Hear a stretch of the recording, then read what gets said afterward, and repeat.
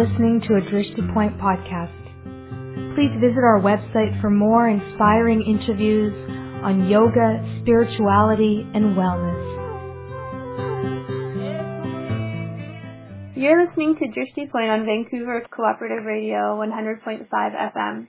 I'm your host, Leanna, and today's guest is John Scott. Our topic today is Ashtanga Yoga and opening the doors to a transformative practice. John is a world-renowned practitioner and teacher of Ashtanga Vinyasa Yoga. He was certified to teach by Sri K. Pattabhi Jois in 1994 and is the author of the best-selling book, Ashtanga Yoga. Welcome, John, and thank you for being here. Thank you, Diana. First off, I'm wondering if you can tell our listeners how you came to the practice of yoga. I say that yoga came to me. I was in the proverbial gap, the gap between jobs and working out what I was to do with my life. And so I was young, 28-year-old, traveling the world, and at that particular time traveling in Greece, and accidentally came upon the yoga. What did that look like for you? How did you accidentally come upon yoga? I was working as a domestic staff at a health and fitness center in Greece. It was, and they did all sorts of things. They did early morning hum meditations, tai chi. There was windsurfing. There was paint your dreams, and of course there was yoga. There was a different yoga teacher. I was very interested in doing the windsurfing. But, as a New Zealander, I was very handy, and I was sort of on the domestic staff doing a lot of maintenance work and building huts and being very practical. And I was very interested in the Tai Chi at the time, having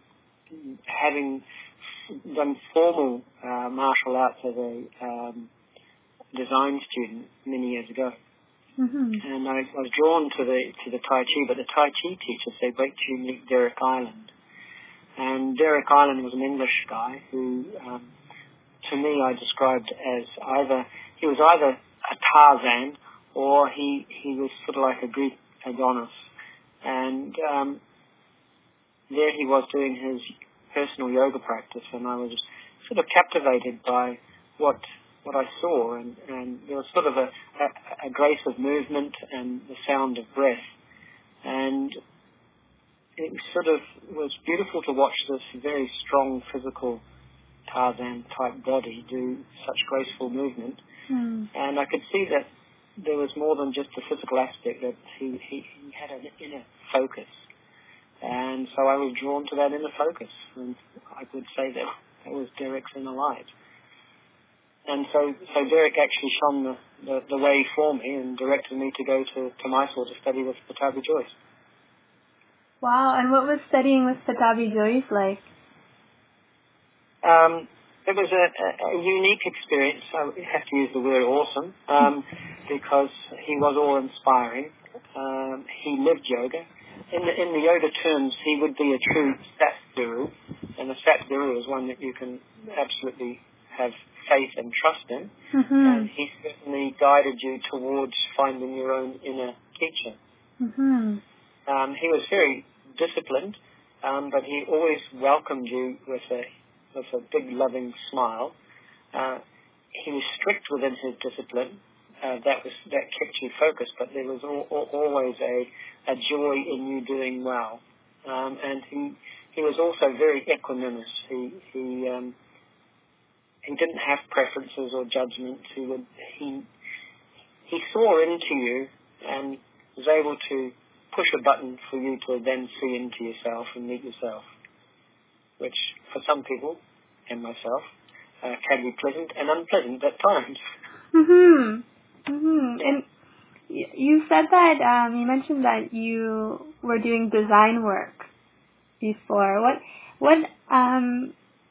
How has this journey with yoga changed, or how did your career path change, and what was it like to go from Greece to go to Mysore, and what changed?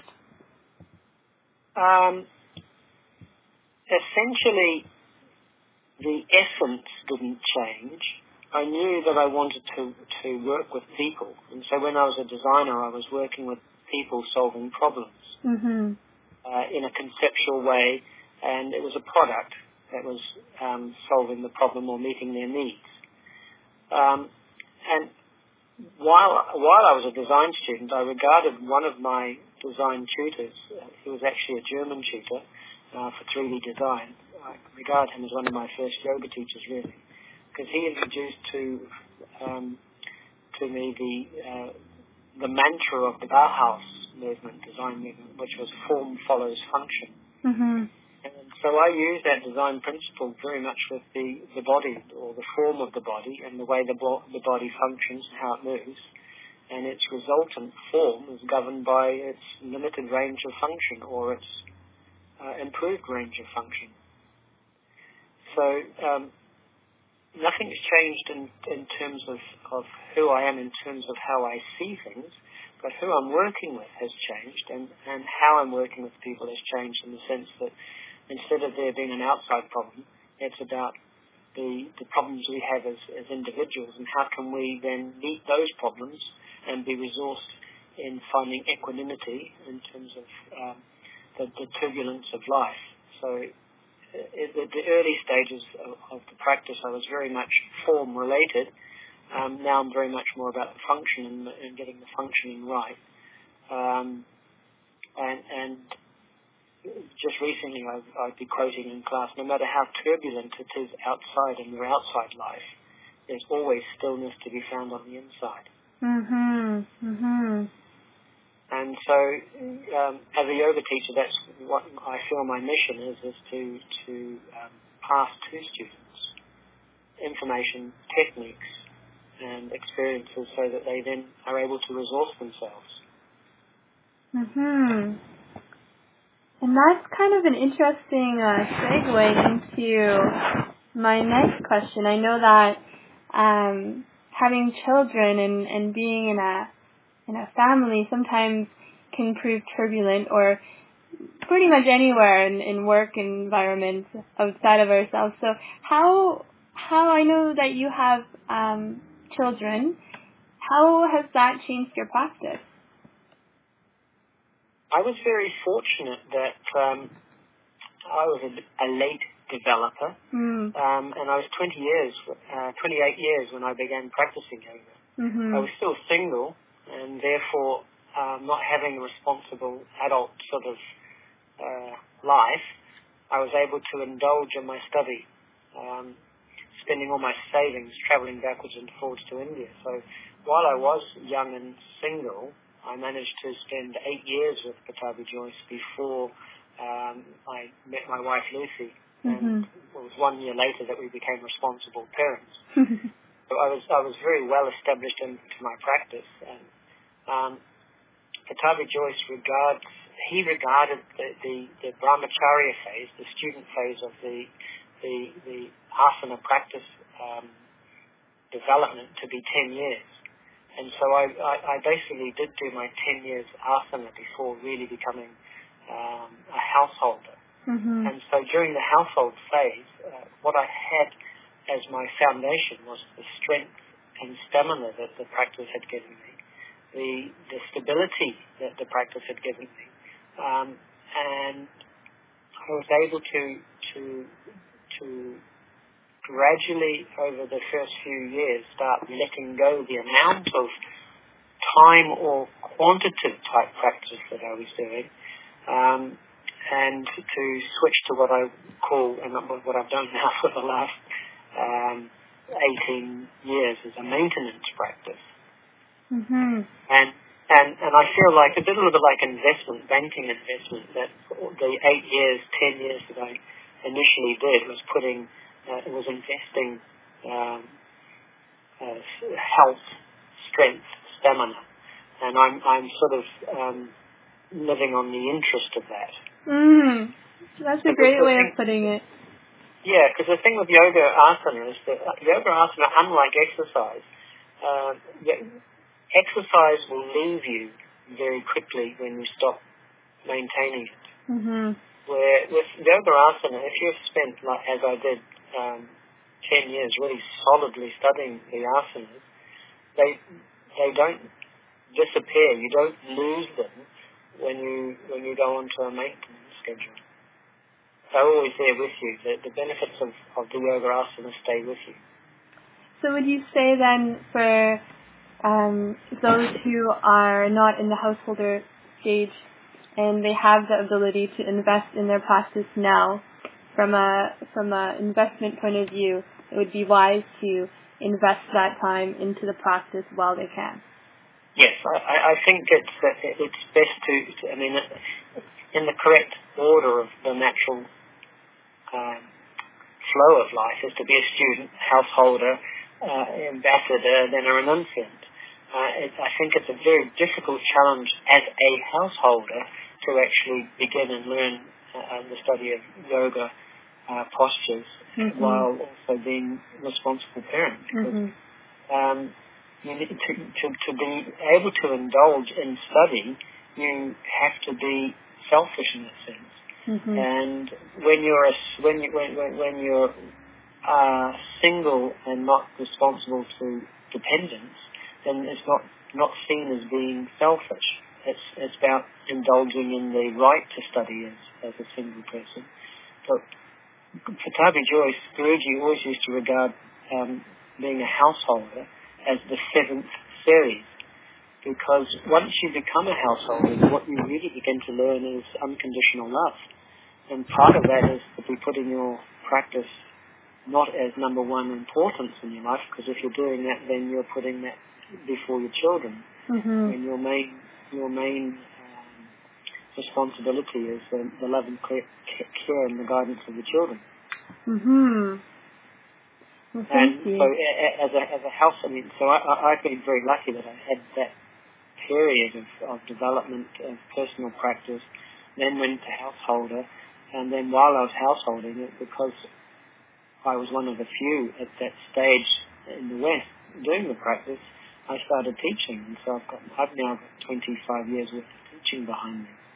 And there's a different learning. You know those sayings, we teach those things we most need to learn ourselves. Yes. And I have learned so much about the yoga practice from both the personal practice experience, but also the teaching of it and maintaining a family at the same time. So it brings it into the reality of real life, that for me the yoga teaching and the practice is work, but at the same time it's something that I do and love and know that it resources me so much to be able to do all of those things. So it's kind of an integration of the practice that you did before, but also an integration of what you're learning into your life as it is now. Yes. Thank you for that. We're going to take a short music break, and we'll be right back with John Scott. So thank you for listening up until now, and we'll be back in a couple minutes.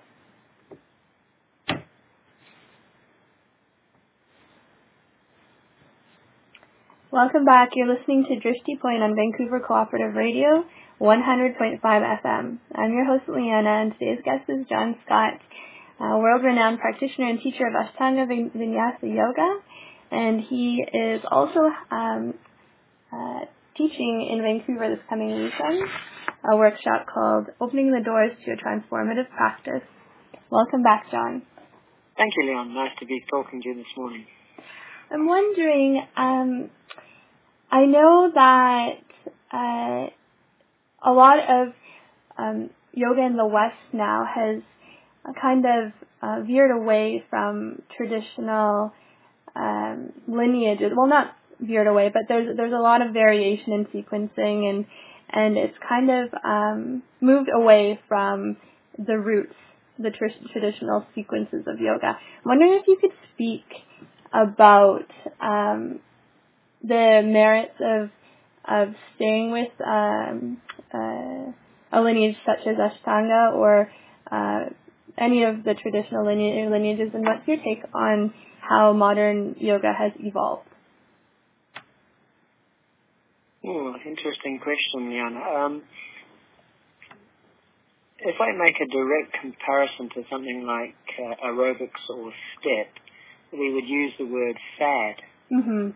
And even now today, maybe some of the new styles of yogas could be considered as fads. Mm-hmm. And so the thing about the yoga and the longevity of yoga is that the yoga itself doesn't change. All of the conditions around it and life changes. However, the core essence of the yoga stays relevant. Mm-hmm. So, Pattabhi Jois was also very, very, very traditional. And if we contemplate the most common quotes from Pattabhi Jois, one of the ones that really sticks in my mind is, yoga is mind control. He would say yoga is not exercise. It's mind control. Mm-hmm. And when I first started, I'm not embarrassed to say, when I saw Derek practicing, and this chap that looked like Tarzan, and I thought, I want to look like that. Mm-hmm. I'm not embarrassed to say that I was drawn in by the physical beauty of body, but I was also drawn in by the sound of his breath, and I was also drawn in by the focus that you could see that he was deeply somewhere. So it's more than an exercise. It is about the integration of body, breath, and mind. And if we directly then flip to Patanjali and understand what yoga is, yoga again is about mind control. It's to be able to quieten the mind from all of the unnecessary, busy, repetitive, conditioned thoughts that we have. Mm-hmm. And it's not about stopping the mind or blanking the mind. It's bringing the mind to a sharp focus for it to then be an instrument. And over the years of the practice, what has changed in myself is the understanding that when I do sit for stillness and into that stillness with the breath, the ordinary processing part of the mind, which is always governed by our senses, comes to a real fine balance and still point, and within that still point, you can then use that saying that we colloquially use, meditate on. And for example, recently I've been doing a lot of meditating on the moon, just understanding the relationship of the moon, the earth, and the sun. And if you take yourself to a place where your mind is focused, then you go into this place of stillness, and then you start to conceptualize or understand things in a way that you wouldn't understand in your normal, everyday, conditioned way of thought. Mm-hmm. And so the sayings that really are important to me from Pattabhi Jois is that yoga is not exercise, it's a mind control. It's a breathing system. He says, and through breath control comes mind control. He then says that vinyasa is a counted method of breath control. And so quite simply, the technique, if you really were to reduce it down to get the essence, Pattabhi Jois would say counted method. And basically you're counting the breath.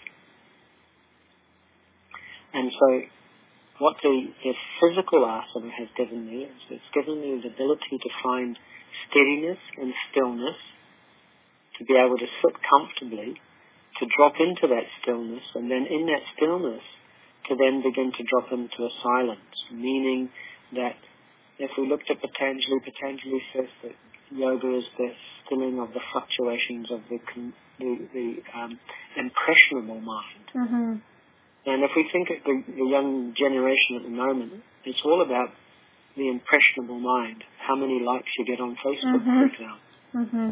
And so there's so much stimulation out there. There's so much to draw one in an outward mind focus.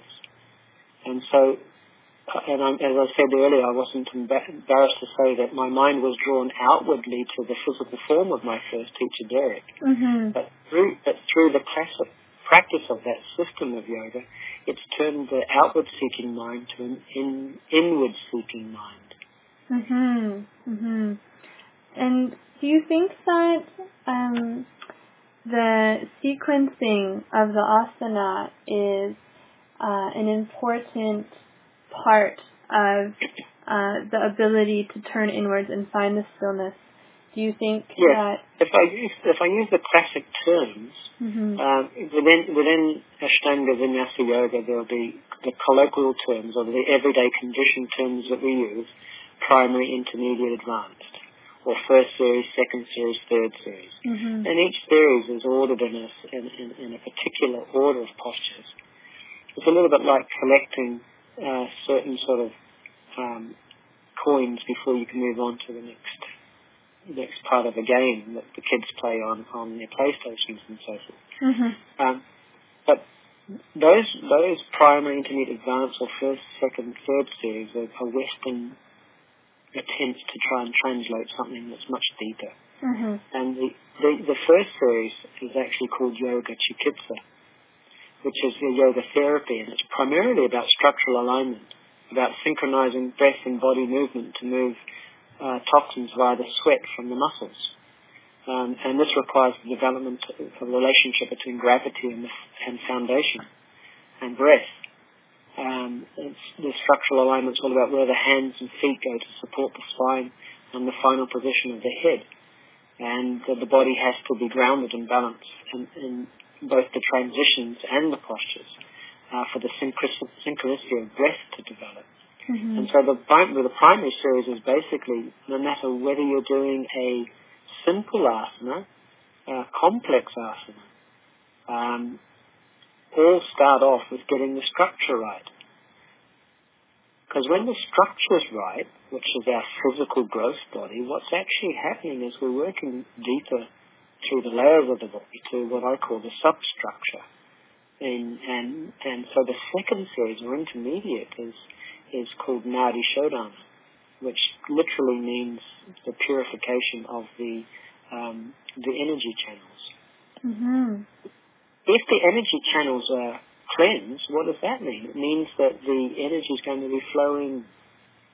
And so, for me, the meaning of the term Nadi Shodhana is that there is a flow. So first you've got to get structure, foundation, and breath right. And when the structure, foundation, and breath is aligned, so then does the energy body come into align.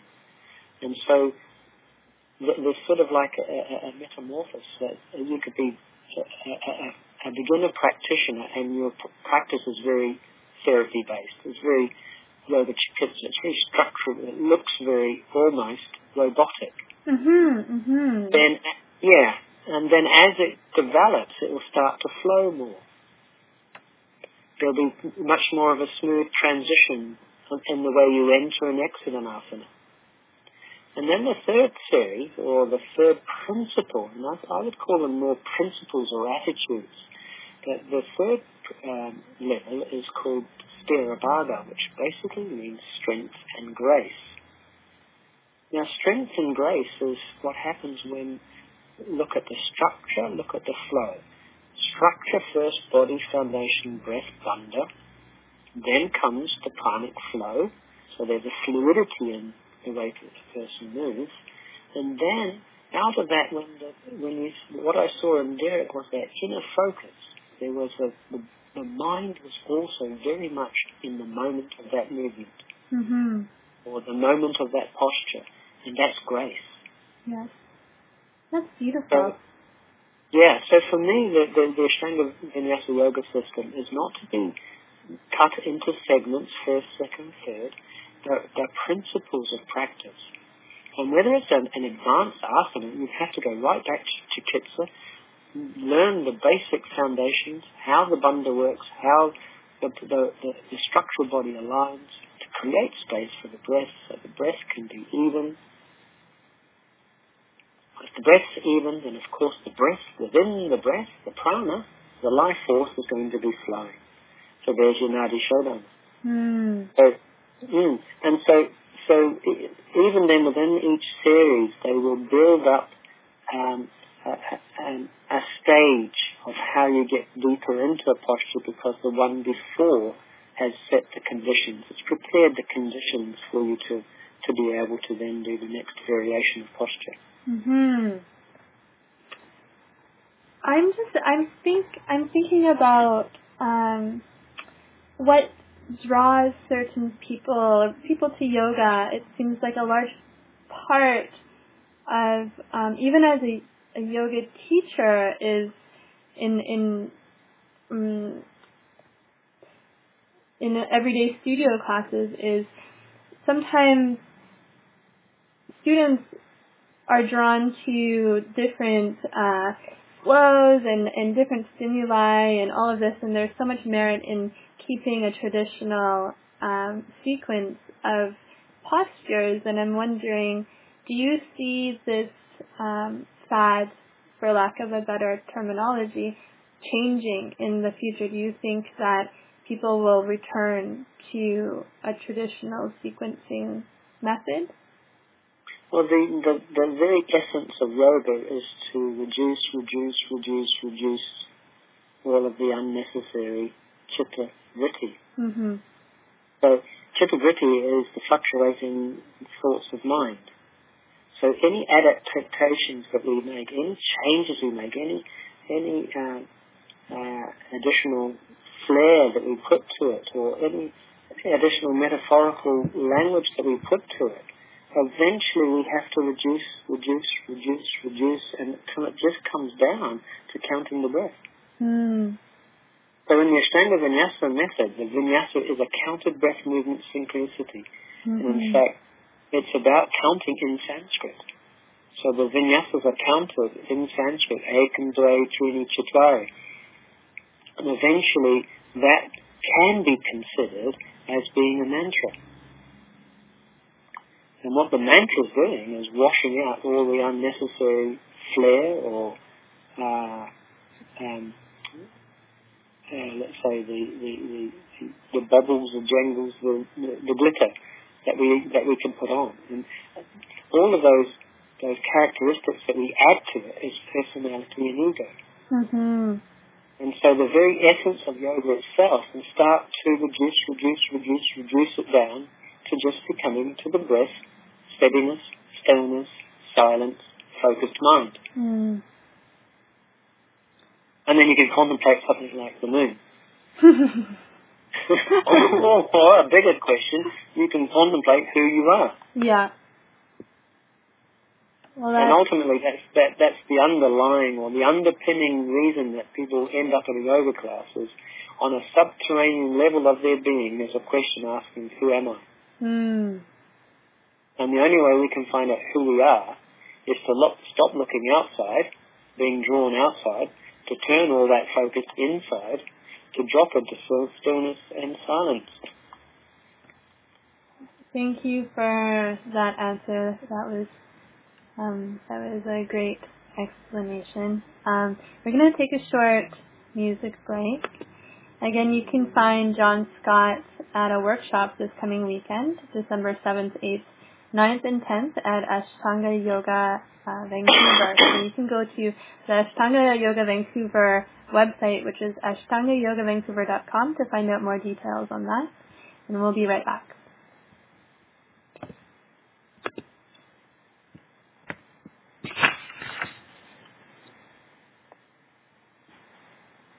Welcome back. You're listening to Drishti Point on Vancouver Cooperative Radio, 100.5 FM. I'm your host, Leanna, and today we're talking to John Scott, who is Ashtanga Vinyasa yoga teacher and also doing a workshop coming up this coming weekend in Vancouver. Welcome back, John.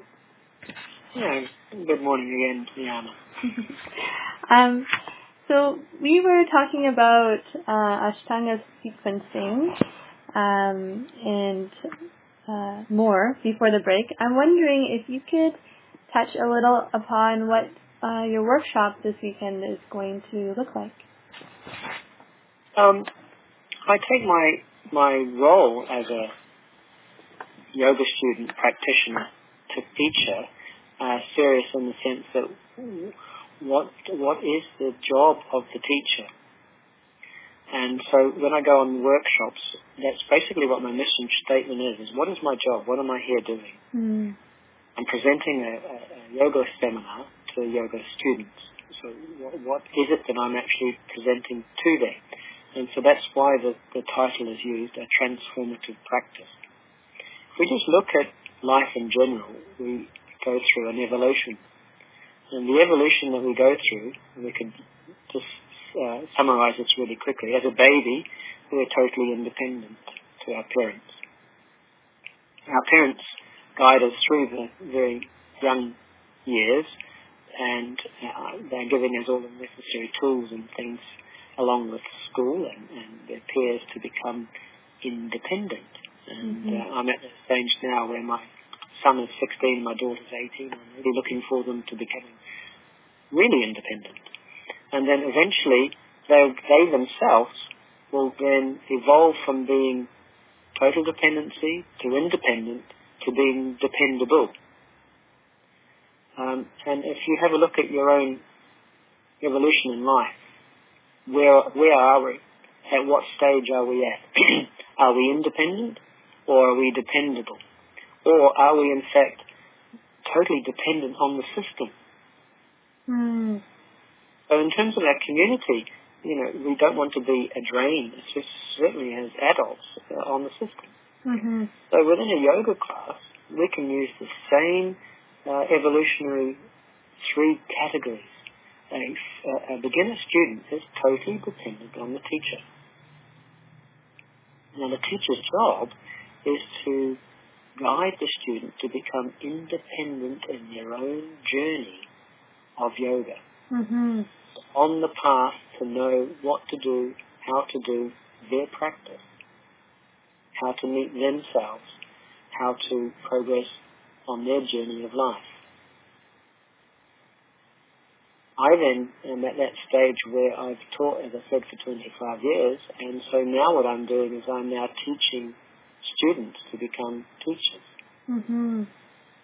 So I go right through the whole three levels of the evolutionary, that little process there, that my students start off being totally dependent on me. My job is to then give them the tools, the techniques, the experience so that they can develop their independence.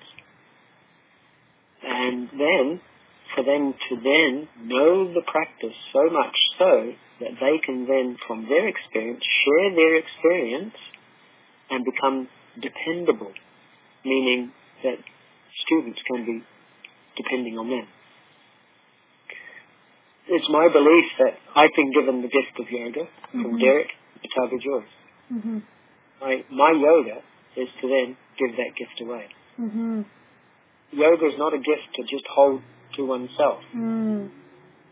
That, as you know yourself, being a Hatha Yoga teacher, you are giving a gift to your student. Mm-hmm. And what more rewards can you have as a teacher when you then start seeing your students develop that level of independence and then dependability that they can then start helping other people also find themselves. Mm-hmm. So when I'm doing this workshop this coming weekend in Vancouver, I'm not going there to exercise the students. Mm-hmm. Yes, within the yoga practice, there definitely is some exercises, physical exercises. But what I want them to be able to do is to become independent in the way it's sequenced, in the way and the knowledge of all of the chikitsa part, the structural part. Mm-hmm. I want them to become independent then to be able to flow through that structure. Mm. I then want to be in that place of grace where they are absorbed totally in what they're doing, meaning they're not dependent on anybody else to be in that place. Mm-hmm. So a yoga practice is a practice that transcends the feel-good factor. Mm-hmm. Mm-hmm. Okay? It's important. One of my best friends or friends in the yoga world is David Swenson. And David Swenson will say, why am I doing this? Because it makes me feel good. Yeah. That's a really important stepping stone. we must feel good doing our yoga, but then we must take it to the next level. Yes.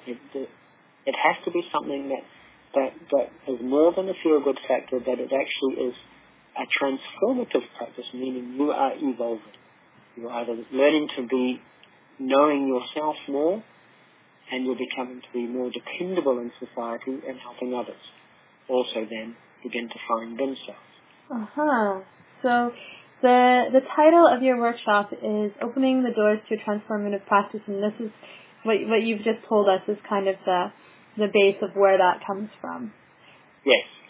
And I think you mentioned, one of my questions was, what doors can we open to get to a transformative practice? And I think that's what you just explained was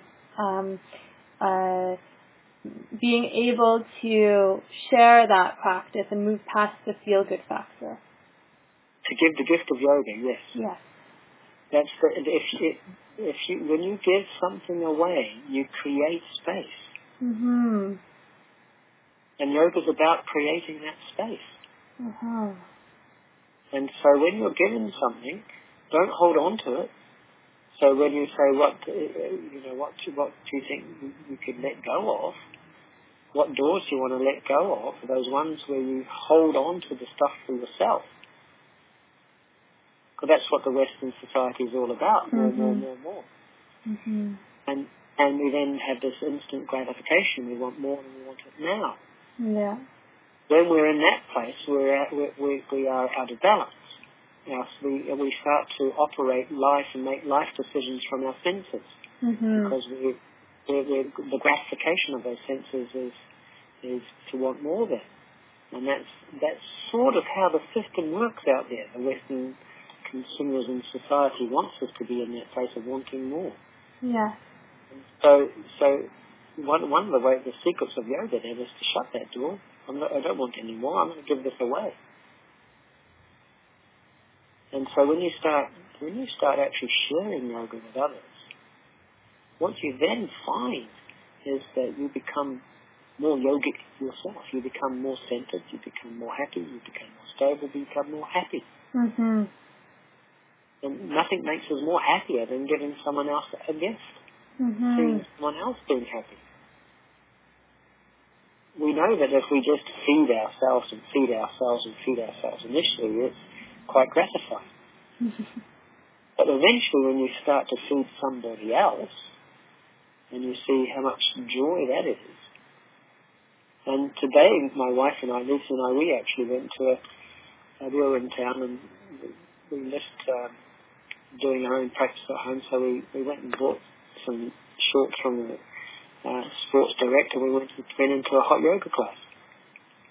And we were talking to the teachers afterwards, and one of their students there said, I had an epic day today.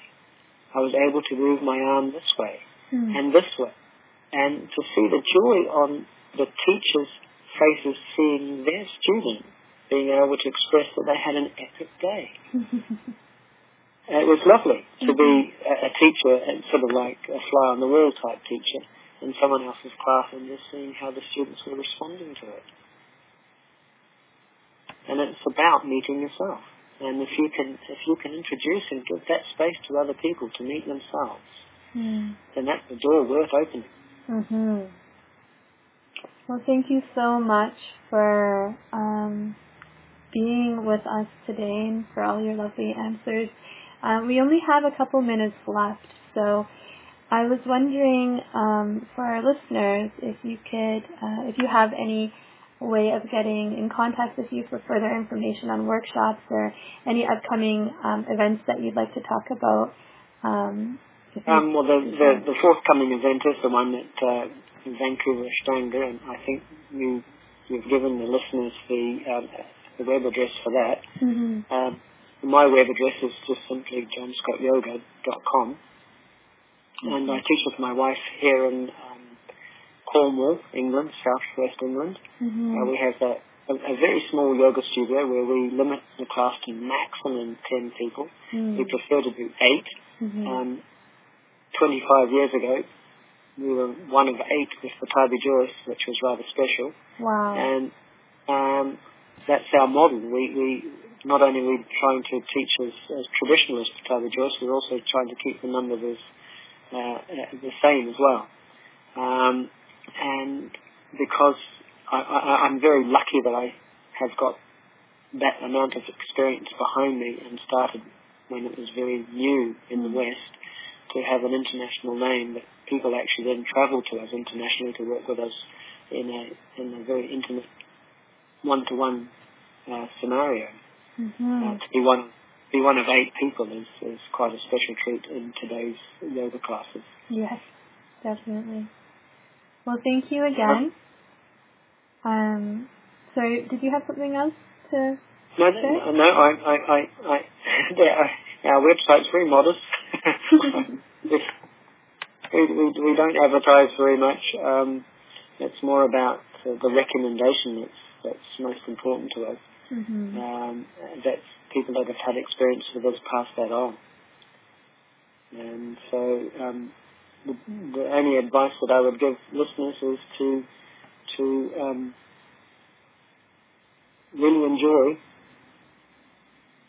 connecting to the breath and being in the moment of that breath, bringing all of the senses to the sensation of breath.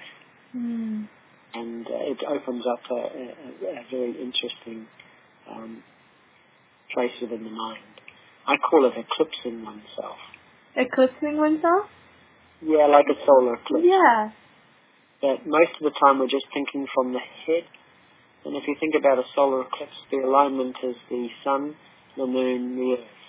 And I correlate those. The sun is the head, the moon is the heart, and the earth is the pelvis. And when you sit erect and get that alignment correct, where the center of the head, center of the heart, center of the pelvis are in line, you eclipse yourself. And so rather than being in your head in terms of thought, you're operating more from your heart mind. And it shines from your heart. So if you were to be sitting on Earth while there's a solar eclipse, you'll see that there's a nimbus or a halo of light around the shadow of the moon as it comes in front of the sun, blocking the sun's light. Well, when your heart comes into line, what you're doing is you're blocking the conditioned thoughts. The heart-mind comes together and you start to operate from your core. The core of your being love. That's a beautiful way to wrap up the interview. Thank you for that. You're very welcome. And it seems so simple when you say it like that, which is also beautiful. Thank you so much for being on the show. And again, for our listeners, you can go to the Ashtanga Vancouver, AshtangaYogaVancouver.com, the Ashtanga Vancouver website, to learn more about John Scott's upcoming workshops this weekend. And thank you for listening today. Have a great evening.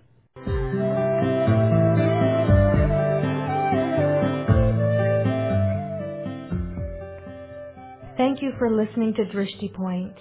We dedicate our efforts to the health and happiness of our listeners and for the health and happiness of all living beings.